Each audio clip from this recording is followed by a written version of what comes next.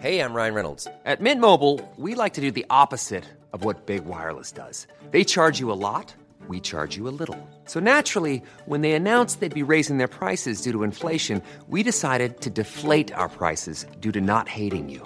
That's right. We're cutting the price of Mint Unlimited from $30 a month to just $15 a month. Give it a try at mintmobile.com/switch. $45 up front for 3 months plus taxes and fees. Promo rate for new customers for limited time. Unlimited more than 40 gigabytes per month. Slows full terms at mintmobile.com. It's July 19th, 1990, and another remarkable event is about to be uncovered by Arian, Rebecca, and Ali, the Retrospectors.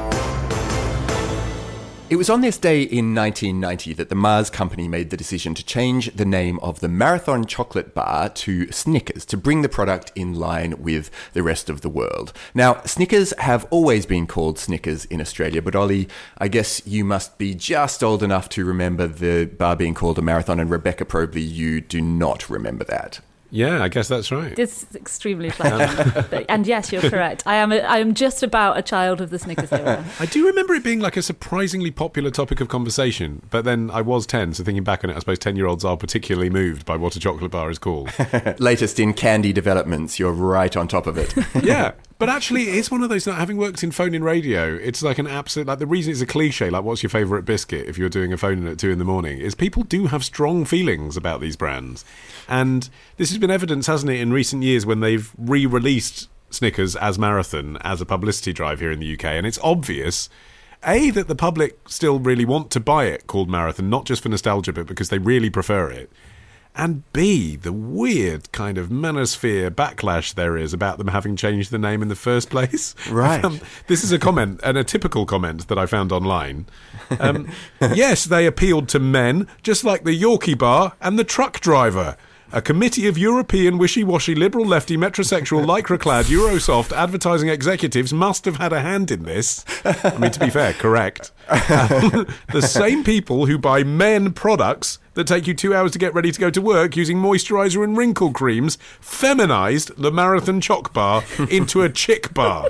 Has anyone ever seen a woman eat one? I rest my case. Choc bar into a chick bar is pretty good. It's really heavily predicated on the idea that women can't and haven't run marathons. Yes, good point. Was one right. thing. But the Marathon bar was at the centre of an odd rumour online that it was changed because the EU didn't want it to be named the same name as this Greek city, which is completely not the case at all. It was, as you mentioned, Arian, just bringing the product into line with what it was called in the rest of the world. Yeah, but that is because of the EU, to be fair. Like, let's be clear about this. The EU single market was looming in 1992. So in 1990, lots of these American global corporates were like, let's create, there's a phenomenon called Euro brands. Let's assimilate all of our titles into being one thing so that they can sell across the 325 million consumers and 12 countries of the EU. That is why oil of Ulay became Olay. It is why Palmolive vastly reduced the amount of products that they sold in England and France.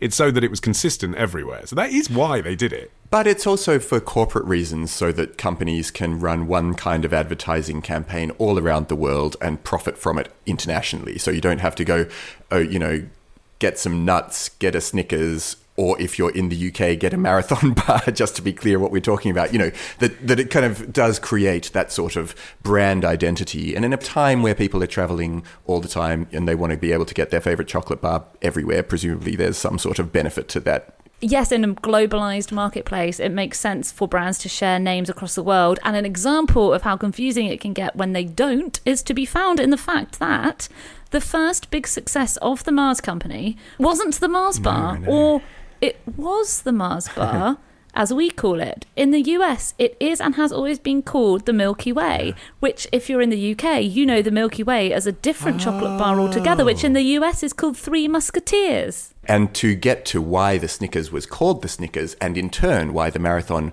was called the Marathon. Apparently, Frank Mars had started out quite poor, to the point that his first wife, a woman called Ethel, left him because she thought that his candy business was going absolutely nowhere. So Frank Mars then married another woman, also called Ethel, bizarrely, and with Ethel too, he then founded what was to become the Mars Company, or Mars Incorporated, and they created the Milky Way bar, the Mars as we we know it, and that made him into a huge multimillionaire. And he then had all of this money to throw around with new wife Ethel too, and he took up a bunch of expensive hobbies, including horse breeding. And he didn't just get a few horses, he got masses and masses of horses. He bought up this 3,000-acre farm, which he called Milky Way Farms, and he ended up having like 100 people working on it. This was in Tennessee. Anyway, one of Ethel too's favourite horses was a horse called Snickers. And she used to like to stuff him full of nuts and dip his feet in chocolate. History doesn't recount what the cause of Snickers' death was, but maybe it was some sort of peanut chocolate related thing.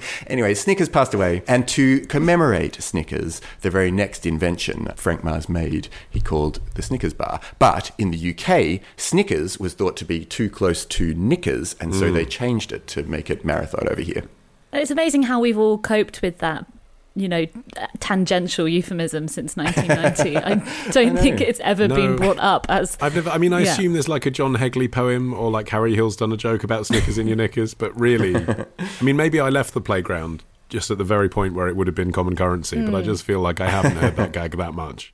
They didn't need to worry about it. And in the USA, despite having such an effeminate name, the Snickers was actually the sponsor of the 1984 Olympics, based on this perception that, these top athletes were just scarfing down a couple of Snickers to give them the energy they needed to do really good, high jump. Well, it's not a perception, it's brand alignment, isn't it? They want to appeal to sporty men. So they think, well, you sponsor the Olympics, it gives you enlivens that pretense, doesn't it? It's like Usain Bolt and KFC. Well, even one step further than sporty men, warlike men also. In 1991, during the first Gulf War, a frozen Snickers bar was sent to every US soldier as a Thanksgiving present. So it really was like doubling down on this idea that we're this all-American, tough guy chocolate because it's got peanuts in it. It's not just normal chocolate like what women eat. Whereas actually, it is, by the way, Galaxy chocolate around the edge. That's what it is. Like, if it was made by Cadbury, it would have dairy milk around it. As it's made by Mars, if you buy a Snickers bar in the UK, it's dipped in Galaxy, the ladies' chocolate. It's disguised as a man, but it's that woman, indulging herself in sinful, orgasmic, smooth chocolate. That's what it's dipped in. Do you know, in 2008, they actually not just doubled down, but tripled down on the idea that this was the most masculine bar ever when they released the Snickers Charged, which they just injected caffeine into it. 60 milligrams, to be precise, which is a bit less than a cup of coffee. When will men stop injecting caffeine into random stuff like chocolate and shampoo? Is there anything you guys won't eat if it's treated with caffeine? A candle. The company claims that they were just having it as a limited time special, and they said if it catches on then we might continue it. Guess what? It didn't catch on, so it was a limited short-term special. But it's a bit of a fudge, if you pardon the chocolate-based pun, to suggest that they're tapping into kind of male physical sporting prowess.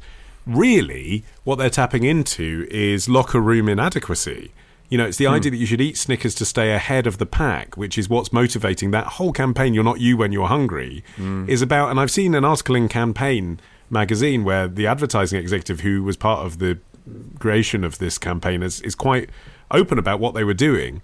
They're tapping into male pack situations. It's the locker room, it's the fight, it's the ball game. And they're saying usually you're a bit of a woman until you've had your Snickers. And it's all about fitting in, which actually caused increased global sales of 15.9%. Bearing in mind they were already the world's #1 chocolate bar. That one campaign in 2010 really, really tapped into people's panic. I used to work with a guy who was a city stockbroker in the 1980s, and Snickers, Marathon at the time, came in and they wanted to recruit and do a real ad with stockbrokers, set in the city, and he was in it, and he actually delivers a slogan. It's on YouTube now, and everyone used to play it to him all the time. But he sort of goes, "Oh, when I've got a busy day on the trading floor, I have a Snickers. It's packed full of peanuts, but it's not too sweet," which kind of became a catchphrase in the office. I feel sorry for people that are haunted by adverts they did in the 1980s. Oh my God. I came across a source that said that the Snickers was not the first bar to mix chocolate and peanuts. According to the Encyclopedia of Junk Food and Fast Food, the recipe was built on the success of the incredibly 1920s-ly named Goo Goo Cluster and, this is my favourite of all time, Goldenberg's Peanut Chews. Neither of those are the sorts of names that you could consume on the trading floor, are they, really? A Goo Goo Cluster. I'm Ollie Mann, and when I'm trading stocks, I eat Goo Goo Cluster. tomorrow. Do you think it was weird to be the first Zaltzman that didn't trade salt? You know, the one who wanted to be an actor. Love the show? Support the show. Patreon.com/retrospectors. Part of the Acast Creator Network.